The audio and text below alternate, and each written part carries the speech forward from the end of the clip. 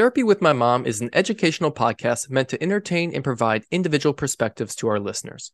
This podcast is in no way a substitute for professional counseling. If you are in need of mental health services, please reach out to a professional in your area. This podcast may also cover sensitive topics or involve triggering words about death, loss, and trauma. Please use your own discretion when listening to this podcast and consider whether the topic being discussed is something you are ready to fully explore.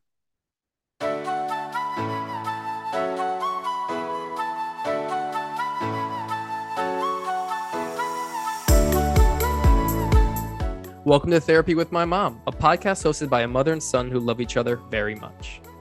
Aw. Hi, I'm Julie Barkowskis. I'm a licensed clinical social worker, a certified addictions counselor, as well as a somatic experiencing practitioner. I've been providing therapy on an outpatient basis in my private practice for over 20 years. I'm Ryan Barkowskis, her son, and a millennial that was graced with having two parents who are both social workers. This podcast is here to educate our listeners on the various aspects surrounding mental health. Our guests will include individuals who are going to share personal stories on mental health struggles, as well as professionals who can shed light on the array of therapeutic approaches. We hope you enjoy the journey with us. Welcome to our show.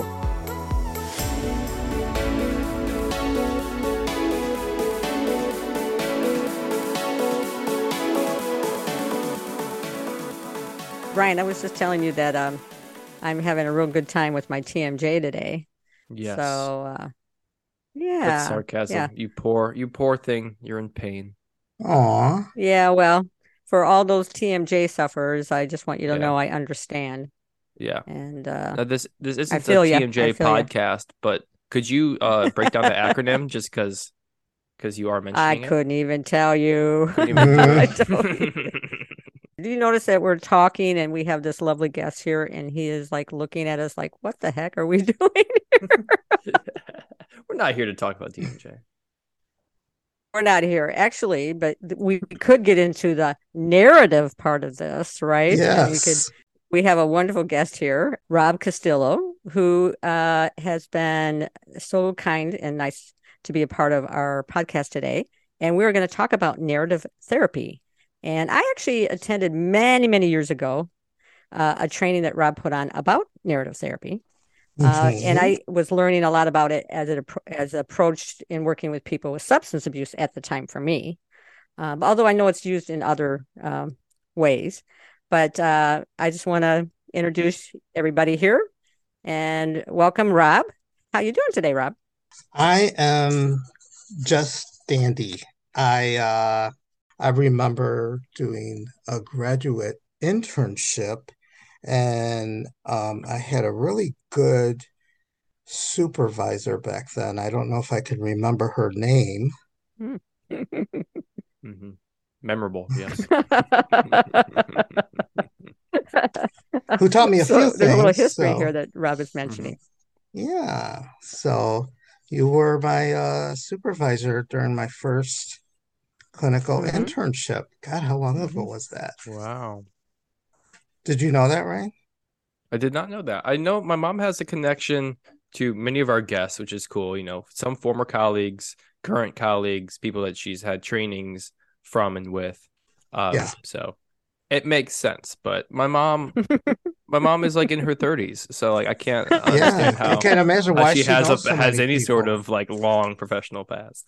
Yeah. Yeah, I've come across a lot of people in my lifetime. Mhm. Yeah.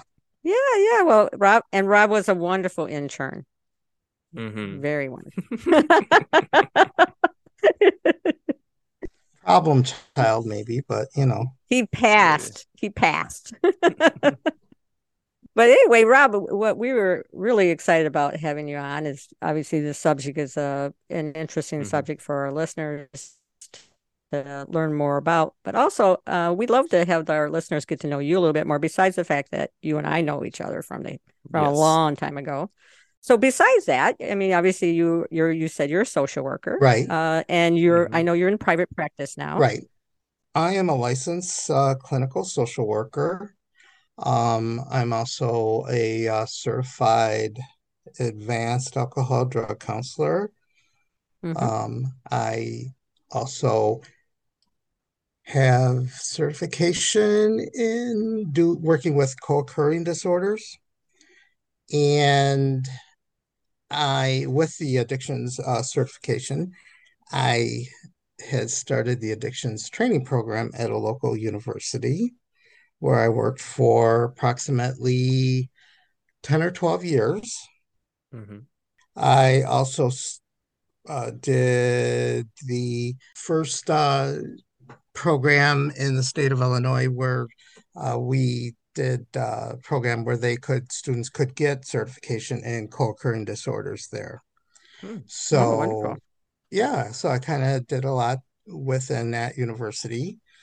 Um, I also do private practice. I also, as part of my private practice, I do assessments for people who test positive for safety sensitive positions such as CDL, truck drivers, Mm. people who talk to airplanes, pilots, people who uh, work on railroads. So I'm a SAP, Mm. substance abuse professional.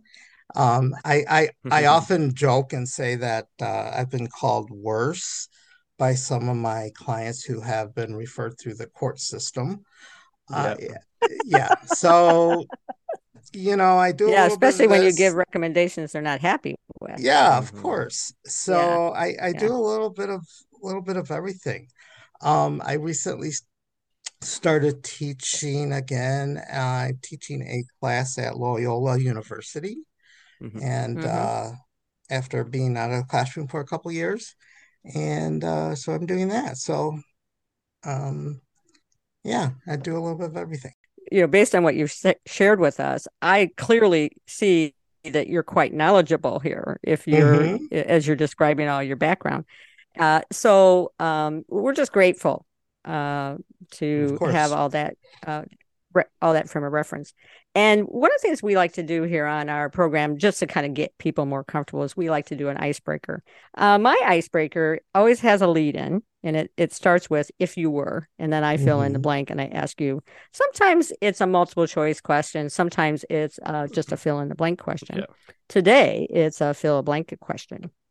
So, and this is Ryan gets to participate as well. Oh, thank you. Mm-hmm. And it is if you were able to go back to a certain age in time, what age would you go back to and why? Certain So I So, have age to and go time. first. Oh no, Ryan goes no, first. You could defer, like if uh, you wanted to you need to time. wait. So it could be you want to go back to the age because that was a happy age, or you can go back to that age for a different purpose, but you can pick whatever you want to pick for whatever reason. Mm-hmm. I would go back to probably 18 Mm-hmm. Okay. and just you, you know graduating high school, and I say that just because I had a lot of fun in high school. I also probably made some bad choices, although like Mm-hmm. anything else, our bad choices, at least for me, kind of uh, formed where I am today. Mm-hmm. But Mm-hmm. I think I would have made less bad choices. Yep. um, so yeah, but I would have had more fun. Oh, you would have said to the 18-year-old, you need to have more fun. Yeah, Okay. More yeah, fun, but better choices with that. right, right. Yes. He'd still have fun, but he'd probably make wiser choices. Wiser choices. Yes, that's a good Yes. way of putting it. Yeah. Yeah. Now, for this question, are we assuming that we go back? Like, I feel like we asked some sort of hypothetical like this. Do we have the knowledge and like the memories that we have currently in our younger bodies? Mm, Or am I I'm just not. am I just rewinding the clock and then suddenly I wake up and I'm 13 again and I have to go to school and I don't like I just have to go through the motions again. I don't know that I reset the clock. Uh, This is I'm sorry. important. Ooh. This is very important. This is a Groundhog Day question here. Yes. What are your Groundhog Day rules? I don't have you're resetting the clock. I have if I, kind of like what I would have liked. Like for me, if I go back to a certain age, it's either because I want to have a time in my life that was a really positive, joyful time that I want to relive, or I want to go back and repair something. So that's what I'm leading into. If I don't have the knowledge I have now, I don't know if I can correct my actions. So if I just go back. Okay, so you have the knowledge you have now. Okay. Okay, cool. Then 13. So like that's that's my answer because I want to do middle school better. If I had to just live the life again and just enjoy the experience, it would probably be 18, like just going to college again. But if I was more informed about it, I would go back to middle school and just like be much more confident and figuring things out earlier on.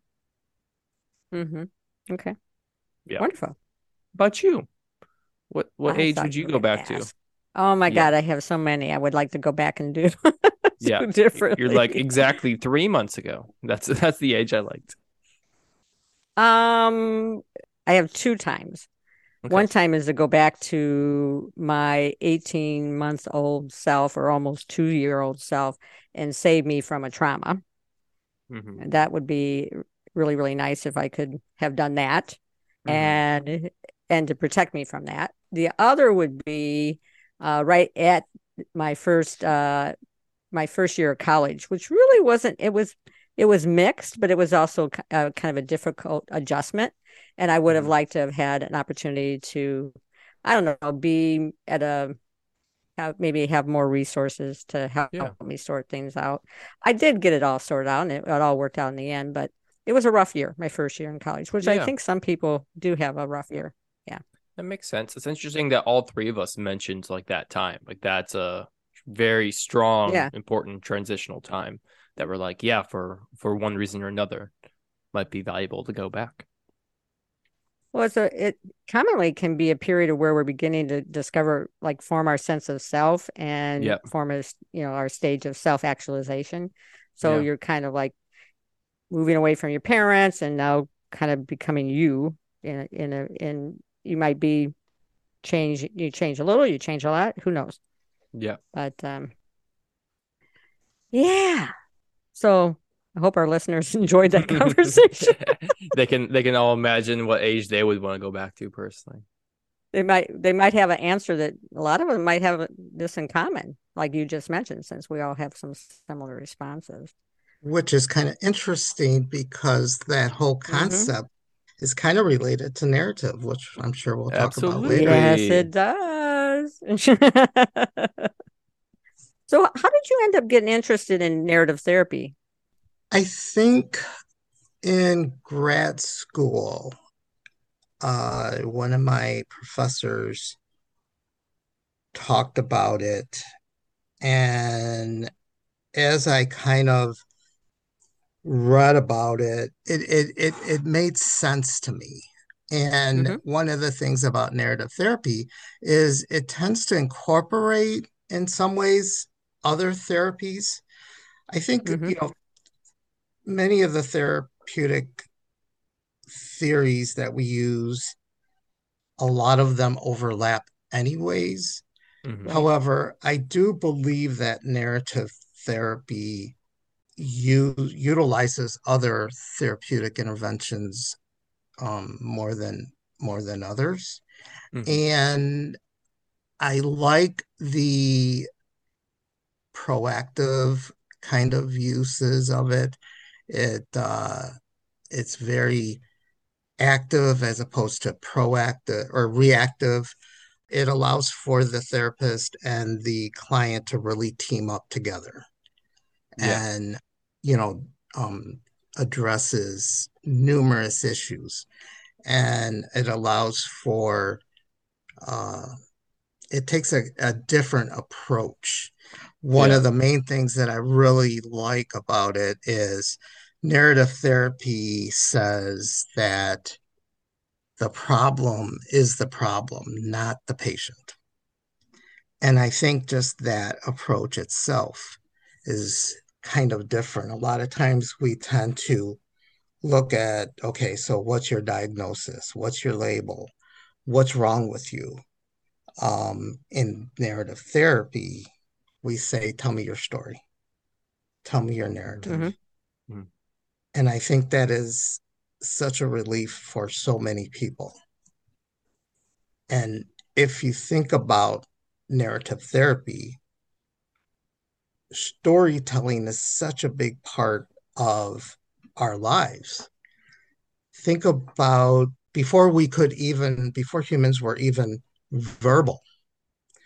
Think about uh, the drawings in Mm-hmm. the caveman days. you Mm-hmm. know Mm-hmm. they told a Right. story, right, of a hunting Exactly. expedition, and they told it through the drawings in caves. Mm-hmm. That was a story. Mm-hmm. And I think so, even back then when we couldn't even talk, there was a story that Yeah. we would tell. And there's a therapeutic value in that. Yeah. And then, obviously, from what I understand in my limited research and experience with narrative therapy, it's shaping that story. It's working with that, and a big part of it is externalizing. Right, is externalizing the issue, and like you said, you're working on it with your therapist. It's something Right. that's the problem, and it's you guys against that. Exactly. Yeah. Exactly. And you one of the approaches is what we call externalize the problem. Mm-hmm. Mm-hmm. So many people feel like they're the problem, right? And so what we do is we kind of say, let's if you could name your problem. Mm-hmm. Sometimes I'll have a client say, okay, what would your problem look like? Um, what would you name it? And Mm-hmm. I have so many, great examples. One one of my favorite is, and of course, when I first say that to somebody, they roll their eyes at me. What do you mean, name it? What do you Yeah. mean? Chuck, like I named my Mm-hmm. problem Chuck. Yeah, yeah. Um, and Oh, one of my Chucky. Yeah, well, Chucky. and Yeah, my think problem is about an it though. animated doll that's trying to hurt me. Yeah, think about it though.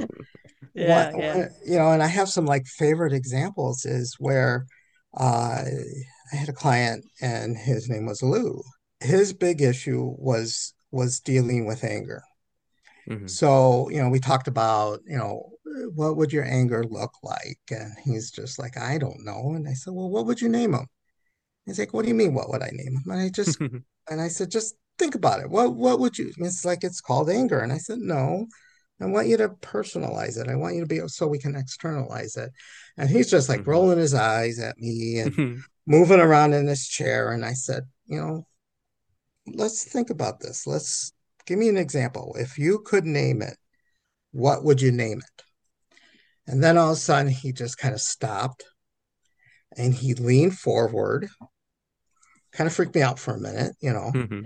and he's like, Lucifer. Mm. Ah, yeah. And I'm like, okay, Nice. and he's like, it's like the anger is the devil. It's like the anger is Mm-hmm. Lucifer. Nice. So then, and it's not about giving excuse. Hmm. It's about separating that problem Yeah. from the person. So Yeah. now, you know, when he would come in and he would say something about something he did or said, and I said, so was that you or was that Lucifer? Hmm. And so we started to be able to, seriously separate Yeah. him from the problem.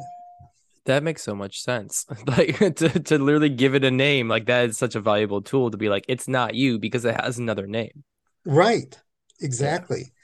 The other part that I think about is that now we're saying this is, you have your observing self that's Right. now noticing and seeing this other part of you, but you are not, you don't have to be it. Like you're Exactly. basically saying, Because if I externalize it, I don't have to be it. I'm observing and noticing this part of my behavior, the problem, but I don't have to be the problem. And Exactly. the observing self is such an important piece to have that we use as a resource. Exactly. And so, like, sometimes I would, uh, another one would be somebody named their problem the devil's advocate, you know, Mm-hmm. and I would ask, so did you get any visits this week from the devil's advocate? Mm-hmm.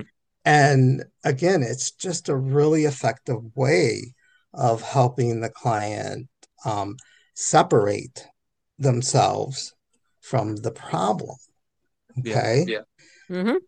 Yeah, and I The think the word themselves separate the self right. from the problem.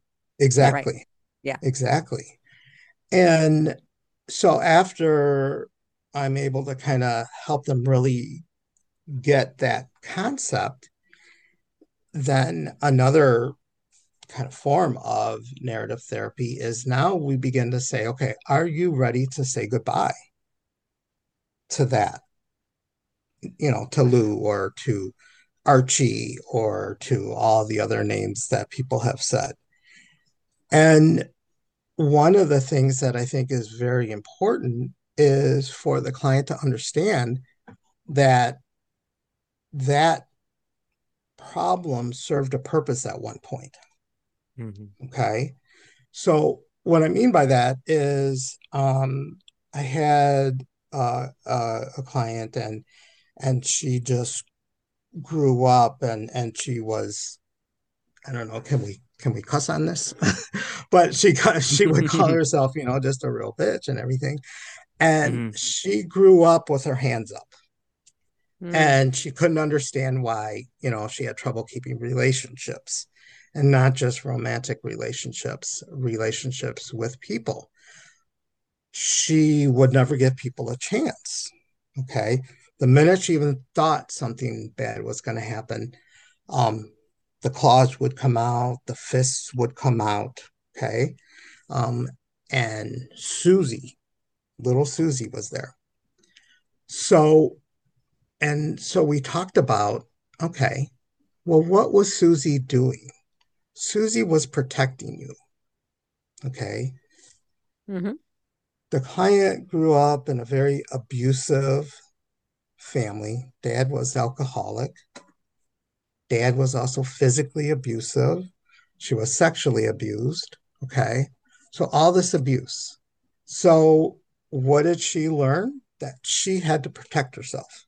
Mm-hmm. Right. So she built this wall around herself by being a bitch and, having the claws out, the fists up. Okay. Mhm. And what I had to help her understand was that that behavior at 6, 7, 8 years old helped her survive. That was a survival mechanism. Sure. And that really helped her get through such a difficult time. However, as she grew older, Susie became less effective. She became less needed. So at 15, it really began to have a negative effect because it was hard for her to keep friends. Mm-hmm. hmm At 19, it was even less effective because she couldn't keep a job. At, hmm you know, hard for her to keep relationships. So it was important for us when she understood that when it came time to writing a goodbye letter, that in the goodbye letter, I had to start with thanking Susie, Mm-hmm. thanking Susie for protecting her. Okay. Because Susie Mm-hmm. wasn't all bad. Susie hmm got her through some really difficult times. However, she outgrew the need for Susie. Yeah. hmm And she also had to grieve Susie. Sure. which was kind of difficult for her to get. Why would I need to grieve Susie? Yeah. She ruined my life. However, she also protected you. Yeah.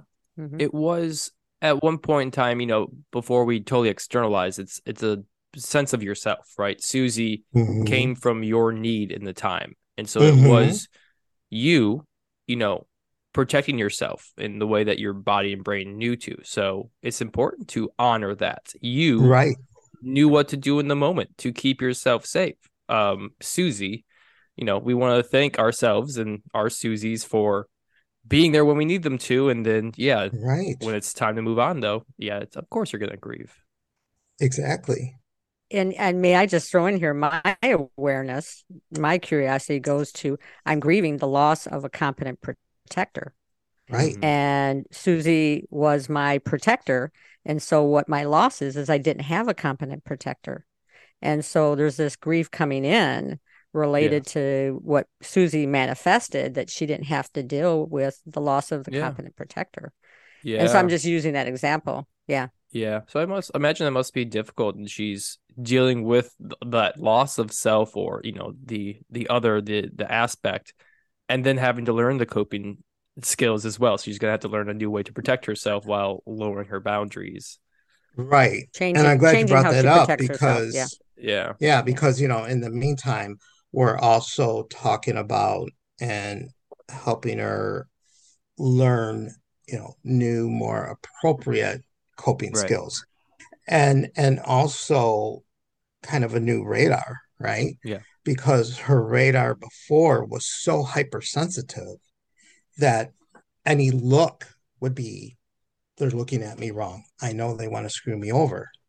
Well, you know, that was based on, you know, Right. her experiences before. However, now what we have to do is help you understand that you're not that 6-year old girl anymore. Mm-hmm. You're not, you know, the 8-year old vulnerable girl anymore. Now you can stand up for yourself. Now you're confident. And how can we help you gain new coping strategies and filter, uh, who is wanting to help you versus hurt you versus just be. Mm-hmm. So sometimes that's even just as hard, if not more difficult. Yeah, because the 6-year-old self is not in any way looking from an operational thought standpoint. They're not separating that some people are safe and some people aren't. They're basically Right, saying all people aren't safe because that's the development of that brain. And right, so we're really trying to pull them from that trauma and where that brain got stuck in that trauma and then move them into the development of, you know what, there's this other part of you that's wise and can differentiate and can start noticing and start orienting to that there's Yeah. something else that could be happening here. exactly. So one of the things I was going to ask you is you said that you give them homework. So what is the homework that you give them? Some of the homework depends on where we are in the process of therapy. So Mm-hmm. part of it is at the beginning, I might give them how many times did Susie show up this week? Okay. When did Susie show up? Okay. So that could be part of it. Uh I might give them a list of questions such as, what do you think Susie wants for you? Okay. So, in other Oh. words, does Susie want good things for you? You know, what does Susie want your future to look like? And then follow up with, what do you want your future to look like? And Mm-hmm. then we compare and contrast. So, one of the questions that I might ask and then ask them to elaborate on this, between the session is if they become emotional is, you know, I, and first of all, one of the things newer therapists freak out about is when a client starts to cry. It's like, oh my God, what do I do? My client's crying. It's like, okay, let them cry, Mm-hmm. That's okay. If I see a client and they become emotional, I will let them become let them emote for a Yeah. little bit. Hmm. And then I ask them if those tears could talk, what would they say? Mm-hmm. That's like really powerful. And sometimes the client's in touch with it, and sometimes they're not. Hmm. Yeah. And so that could be part of a homework assignment. I might say, I want you to think about that. What do you think your tears were trying to say in this Mm-hmm. moment? And I want you to write about that. Any kind of journaling assignments. And I have some clients who obviously are really, really good about it. Some, oh, I forgot it at home. They left their homework at home. Hmm. Hmm. Their dog ate their homework assignment, things like that, right? Um, Some people don't want to do the homework. right. And Yeah. some people I'll talk about that. This Hmm. is like the third time in a row you haven't either done your homework assignment or that you forgot your homework assignment. So, I'll make that. What's that about? Did you Hmm. forget your homework or did Susie forget your homework? Mm-hmm. So I'm always Hmm. trying to tie in the externalized problem. Yeah. Um, the other thing about journaling is now, of course, I always, first of all, how if somebody's going to journal, I don't care how they do it, as long as they do it, right? So Hmm. I will tell people when they do any kind of homework or journaling for me, you know, people have this idea that journaling is like almost a dissertation, that it has to be paragraphs, it has to be grammatically correct and things of that nature. I tell them if it's bullet points, that's journaling. If it's a Mm-hmm. picture, that's journaling. If you want to send me lyrics to a song, that's journaling, right? Hmm. Because that's representative. And speaking of the journaling to a song, I want to go into that too in a minute. Anything can be journaling, okay? Now, ideally, I have some, like I said, I have some clients that are just really, really great about it. And they'll send me, you know, their journal assignment, before their session, which is great.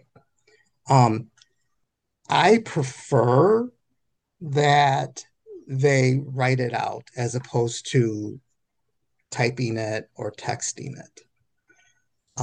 The reason for that is because when you're writing it out, there's this thing that goes on in your brain where, as you're writing it, most people can kind of almost hear themselves, right? As they're writing it out. So you almost have that audible piece.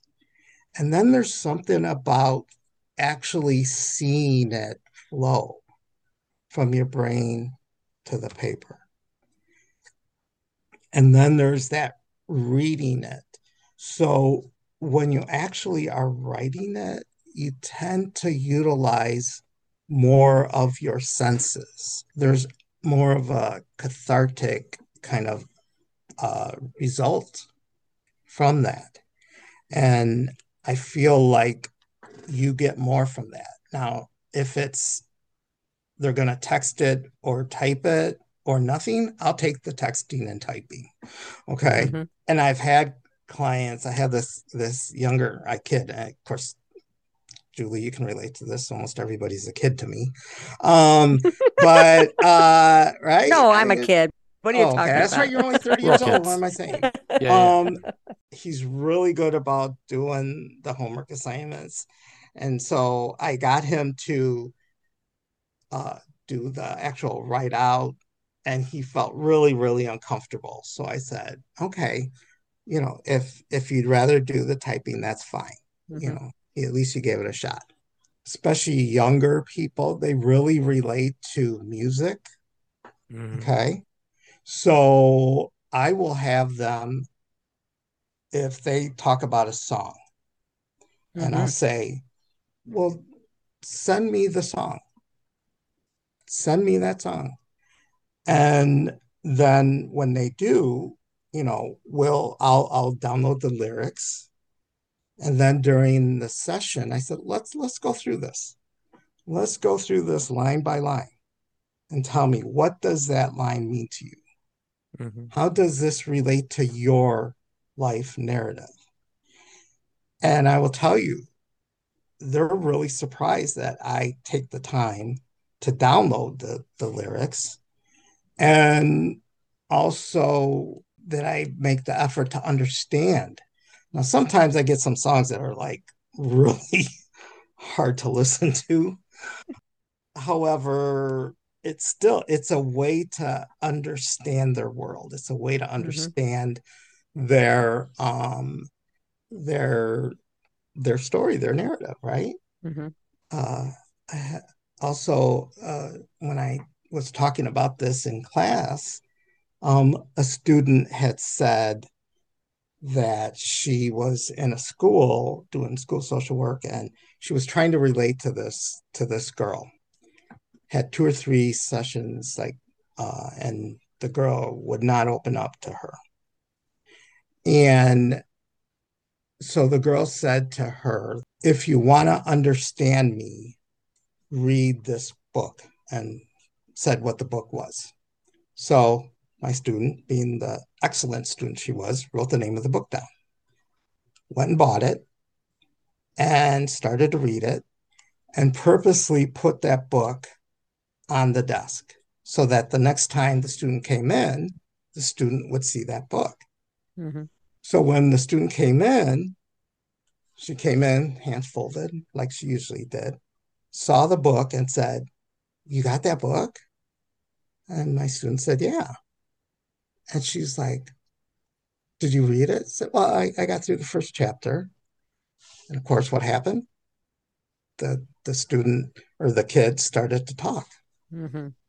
Right. So, it's just amazing if we just make a little bit of effort to try to understand our client's story or their narrative. Mm-hmm. Right. Mm-hmm. Right. It's interesting because years ago, I recall working with someone who just had such profound sexual abuse, uh, unimaginable. Mm-hmm. And so for her to even find a way to start working through that, music was one of her resources to help her.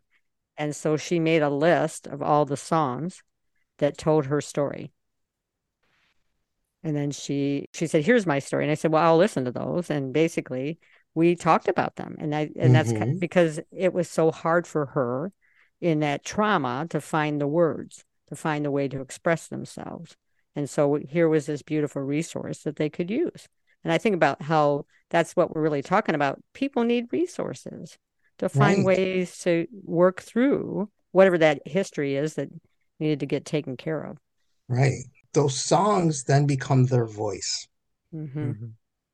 A book can become their voice. A Yeah. drawing can become their voice. Mm-hmm. Yeah. That's so cool that you like, obviously you're relating to the client in this way. You're like, talk to me about what you're connecting to. Let's break that down and explain why you connect to it. Mm-hmm. Yeah, I feel like that would really help someone get personal with it and feel like, oh yeah, there's a way to explain this, or yeah, I have a reason to feel connected to this. It's nice to explore that. Right, Um, so I'm curious with the like application of narrative therapy. Um, I believe in it sounds like that it's pretty applicable to many problems that you could be dealing with. We're talking about trauma here. We're Mm-hmm. also just talking about um any sort of problem that we can externalize, right? Be it anger management. Does this also work with like addictions and Mm-hmm. anxiety and mm-hmm. depression? Definitely, definitely. So with addictions, we will talk about what that addiction is. We'll externalize the problem. We'll say something like, so let's say their drug of choice is heroin, for example. Mm-hmm. We'll talk about, so do you think heroin wants you to be successful in life? What do you think heroin wants for you in your future? What do you think heroin wants for your wife? Do you think heroin cares about your kids? So again, instead of saying, because if I was to say, do you care about your wife? Do you care about your kids? They're going to take that very personal, right? Mm-hmm. Because then it's like an attack on them. However, if I ask them, you know, do you care? Do you think heroin cares about your kids? That's different. Then they're looking at it from the heroin perspective. Right. So that can be real helpful. Um, a lot of times we'll do maybe a history. So we might say, let's do a alcohol and drug history. So let's talk about when you first started. Let's talk about why you started. What was your first experience? And so, I'll have prompts for them and have them write that out. One of the things that I'll do sometimes, especially with somebody who perhaps has issues with relapse, okay, they're maybe a chronic relapser, is I will ask them to write out their next relapse. Mm-hmm. It's a story, right? Yeah. Mm-hmm. And they'll say, well, what do you mean? And I'll say, well, write about the next time you relapse. Write out that story. Well, I don't want to have a next relapse. And I said, I know. However, if you do, tell me what that would look like. Tell me what happens. Tell me what happens the month before, the weeks before, the day before, the day of. I Mm-hmm. want to know the chain of events. And they kind of like look at me. And so, depending on the client, because everything is always, depends on that client, Mm-hmm. I'll say, one of the sayings I often say is everything is diagnostic, right? Mm-hmm. Everything's going to tell me something. So, based on that story and the narrative, that's going to tell me, and most importantly, it's going to tell them what their relapse triggers are, Mm-hmm. because sometimes they don't know. Yeah. So they may start the story of, I start to not go to as many meetings, or I stop calling my sponsor. I think I have this, I can handle it. So again, whatever it is, they incorporate all that into this relapse story. Yeah. Okay. And then we go over it. And then of course I get my little yellow highlighter and I highlight all these things and then I give it back to them and I'll ask them, these are your triggers. These are Mm-hmm. your things you got to watch out for. And so they're like, oh wow, I guess I never thought of it that way. Yeah. Mm-hmm. I wish I had like $1 for every time somebody told me that. I wish I never thought of it that way. Yeah, Um, that's the operative phrase for narrative therapy. It's like, oh, wow, a new way to think about it. a new way to think about it. And so then we talk about each one of those. Well, what can we do? How can we change that narrative? How can we Hmm. have it so that you don't have this end Yeah. result? Okay. So, that's another kind of cool way to do that. Mm-hmm. Another thing with addiction, which again, sometimes people look at me like I'm crazy, which happens often, Hmm. um, is when we're talking about their addiction and their use and stuff, is I'll ask them, so, when you were partying, and what are you going to miss about it? And they'll look at me and say, what do you mean? So, well, you were doing cocaine and drinking. What are you going to miss about that? And they'll say, you're not supposed to ask me that. And why not? Because aren't there going to be aren't there going to be things you're going to miss about it? Well, yeah, but I didn't expect you to ask me that. Right. Well, but Mm-hmm. there's going to be things you're going to miss, right? And so let's talk about that. Let's talk about what you're going to miss. And because that's part of your narrative, that's part of your story, right? Because not Mm-hmm. every time you use was there this tragic event. Yeah. Because I think that's what ends up happening. Everybody tells them how terrible it is. Every time you use, it's this terrible thing. Mhm. That's not true. Sometimes they used and they actually had a good time and nothing happened. Let's Mm-hmm. talk about that. And let's talk about how, yes, that did happen. And there was also these other times that a bunch of crap happened and it caused them to get divorced. It caused them to get arrested. It caused all this. Compare and contrast. Mm-hmm. Yeah. So, That's great. so they're like, I never had anybody ask me that. Okay, well, you never came to me before. This just feels like the way it's so simply like asking people to elaborate the scenario or explain it according to an experience that they should be familiar with. Right. It's just a perfect framing that just like, yeah, Mm-hmm. just talk to me, tell me the story of this, and then we can glean all the info that we need from that. It just like Right. all of it just seems so practical and effective and being like, yeah, great. Like this, look how simple it is that we found out these are your triggers, or this is like the things that you value that have to do with your addictions and the needs that maybe come out of that, what's actually a need and what's not, and then, Right. yeah, just walking through that, you just want to give that perspective. Right. I also like to tell clients that they're the expert on Hmm. them, not me. Mm-hmm. And they'll say, well, if I'm the expert, why am I paying you? And so, and I'll say, well, you're the expert on you. I'm the expert on trying to help you guide through change. Hmm. So, but you're the expert on you. You know you. Mm-hmm. My job is to help you guide you through the changes that you're willing to make. Yeah. And I think too many times therapists come across as I'm the expert on change, but I'm also the expert on you. I know what's best for you. Right. And that's, if you come across that way, you're going to lose them. Mm-hmm. Yeah, it's Mm-hmm. not like you're the tour guide because that would like you don't Right. have the map of their brain. You are their bodyguard and their confidant.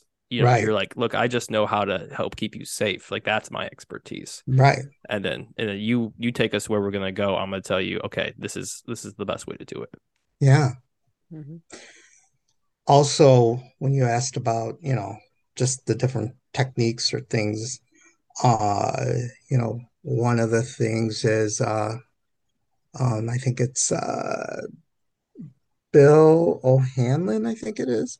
Mm-hmm. Uh, he uses, are you familiar with that? With Yes. him, the do one thing different. He talks about, getting people to kind of tell their like daily life, their daily story, and then get them to do one thing different. It goes back to the question you guys started at the beginning, where would we go back? What would we change? We change one thing and we Mm-hmm. can slowly start to change different, it just changes the narrative. Yeah. Um, Yeah. One thing can create a shift. Mm-hmm. yeah. Yeah. Narrative is also used in critical incidents. Okay. Yes. Yes. Critical Right. incident debriefing. Mm-hmm. Right. What's the first thing we do? We gather everybody who's been there and we say, okay, what did you see? What did you hear? You know, what did you smell? Right. Narrative is a component of critical incident debriefing. Mm-hmm. Mm-hmm. So and that's what I mean. I think going back to one of the other questions you asked was, what got me into it? It's just that I think it's so effective in so many different elements. Yes. It's definitely good. It's a wonderful tool that you can use to help people. Absolutely. Yeah. Is there anything else you want to add about what might be helpful for our listeners, even if they were to explore this more for themselves, whether it be the professional or be the lay person? Something in terms of like a book that they could get that would be all about journaling, or if there's some other resources out there. There are books about narrative with everything. Narrative is used with little kids. Mm-hmm. It's Right. used with adolescents. There's a great story about a little kid who was, having trouble not pooping during the night, and so they externalized the problem and they called it sneaky poo. I don't work with little kids. I don't work with adolescents. However, there's books on using it with that person, with that population. It's Well, used that's with neat. grief and loss. It's used with Definitely. transition from different Yeah. developmental stages. I mean, there are tons of books where it can be used with just about every population in healthcare. Um, I have seen a couple books on it being used, like in medical social work, Mm-hmm. that kind Right. of thing. So there's almost nothing, no population that I don't think it wouldn't be helpful with. Yeah.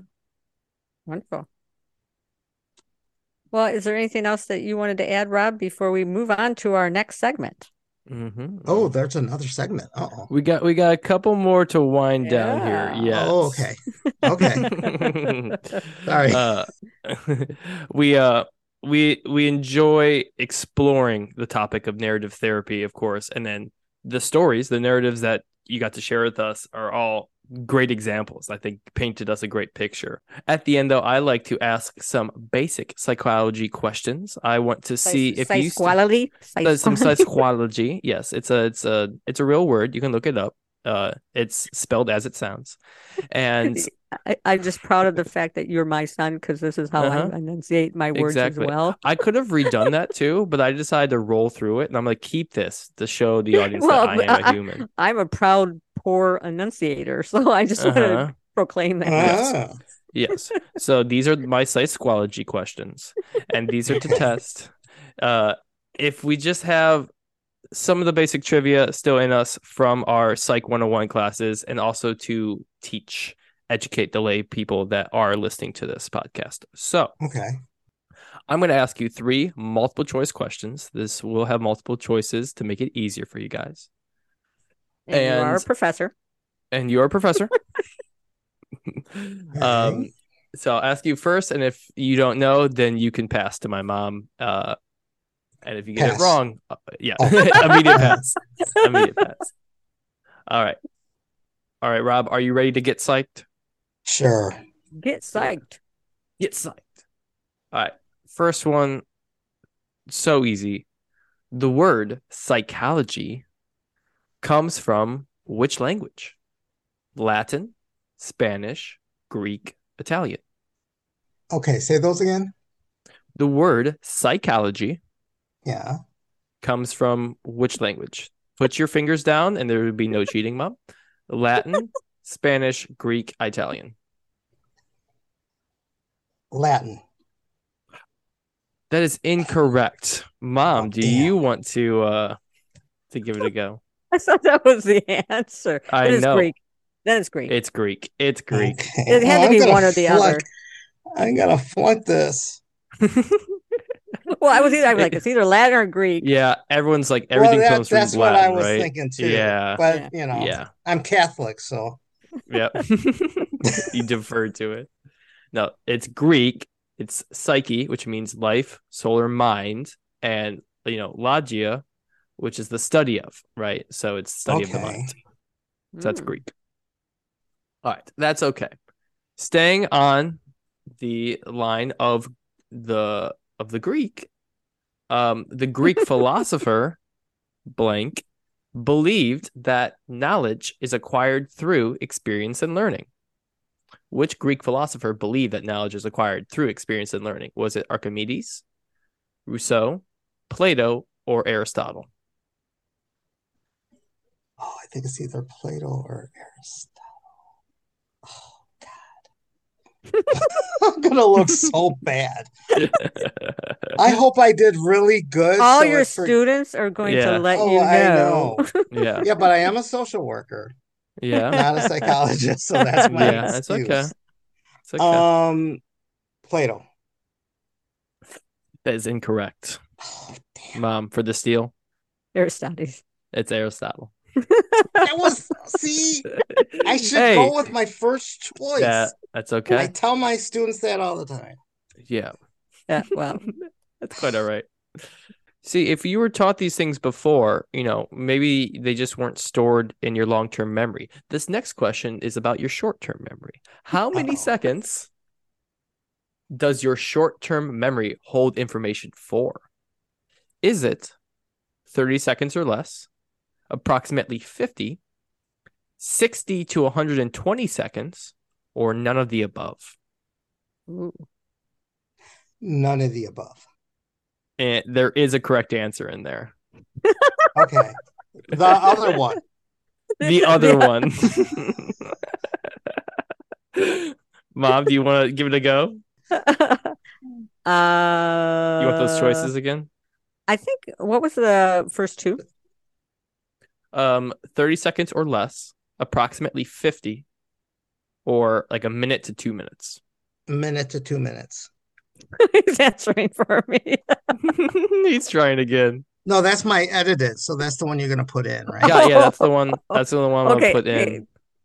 So you can answer that for him since he already asked.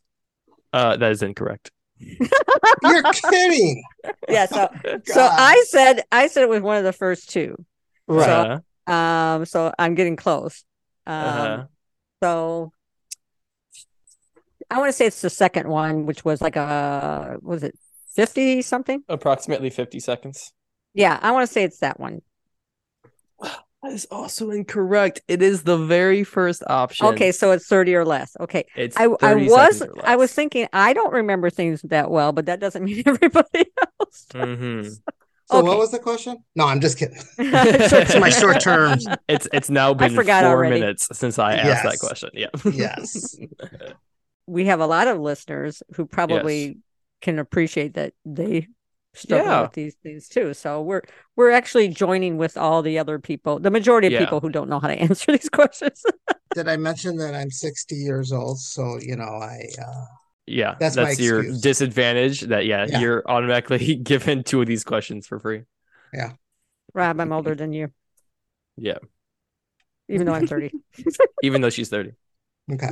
Okay. But that's okay. There is no true punishment for this. I joke that, when you pass, you get to keep your degree, but I have no authority in pulling your credentials.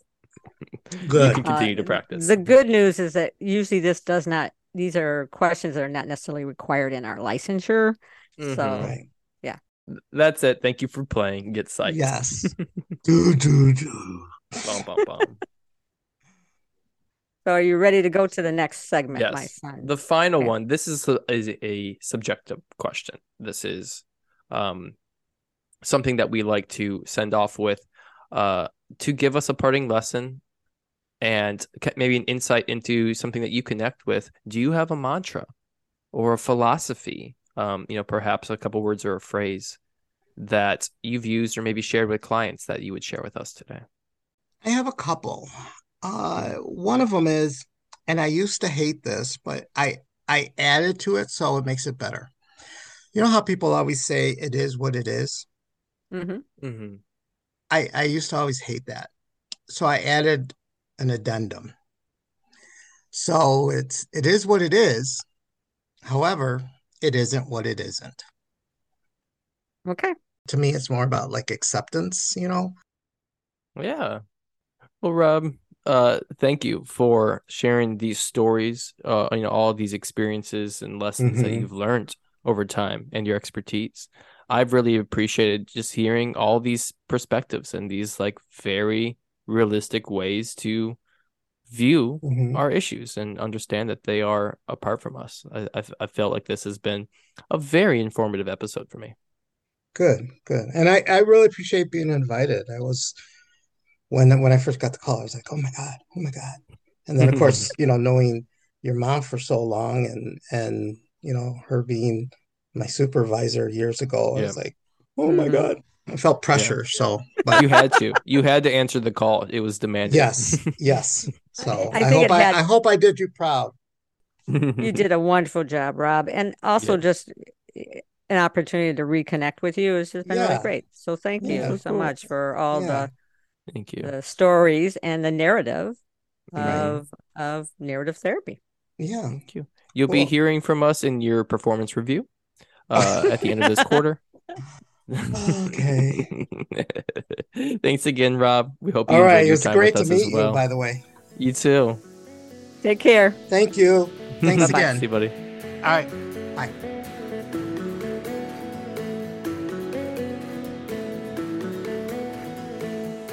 What did you get from this? You were saying that it had some kind of impact on you. I was curious. Yeah, I really just appreciate um the perspective of it. Like that is something I feel is so useful to me. I've thought about my problems internally so much, right? And Mm-hmm. so when someone can just say, okay, well, have your problem become personified, and then what's its voice? What is it saying? Like it just feels like a way to get your client talking, get yourself thinking and talking about the problem in a new way, maybe you haven't explored before.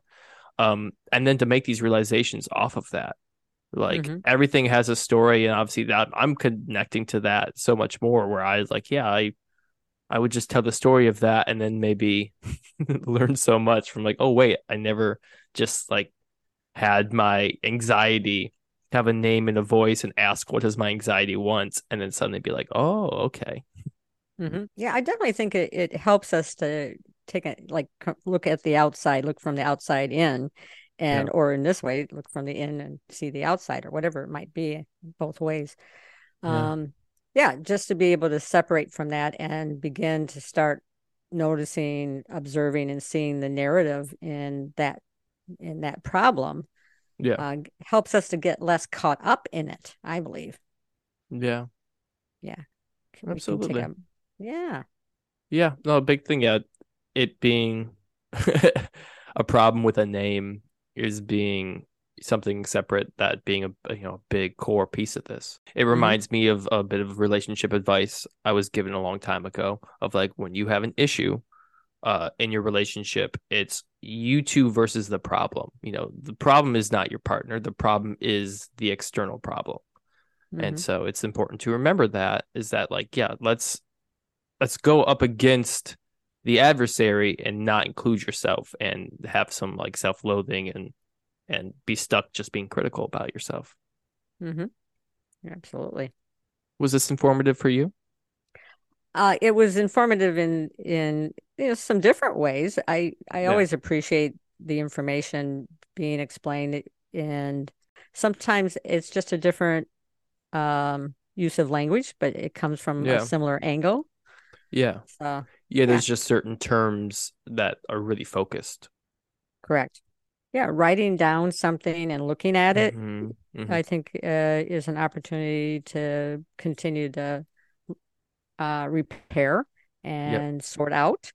Yep. Like again, mostly if we keep and we have a narrative, like we keep repeating what we think about ourselves, or we have that story we tell ourselves. What we're really doing here is we're trying to say, let's shift that story ever so slightly and Hmm. see if we can try to, if we shift that story, then guess what happens? We can also start to experience some positive change in our lives.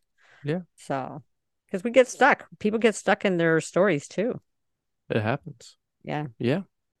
Well, I appreciate you, my son. I appreciate our Hmm. time together. and always this opportunity for us to learn and grow. I hope that Yep. our listeners also enjoyed this opportunity for themselves in this process. Yeah, And you know how much I love you. I You do. know how much. But I Do like, you know how much I love I you? do. I do. Ugh, I do. But I love you too. I like to hear it. We appreciate I all of you love you guys. mucho. Mucho, mucho, mucho.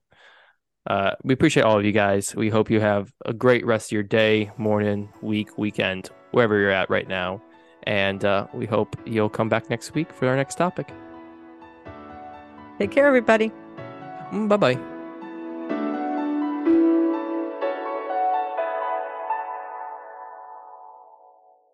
Thanks for listening to Therapy with My Mom. If you enjoyed this podcast, you can best support us by reviewing and downloading the episode on whatever platform you listen on.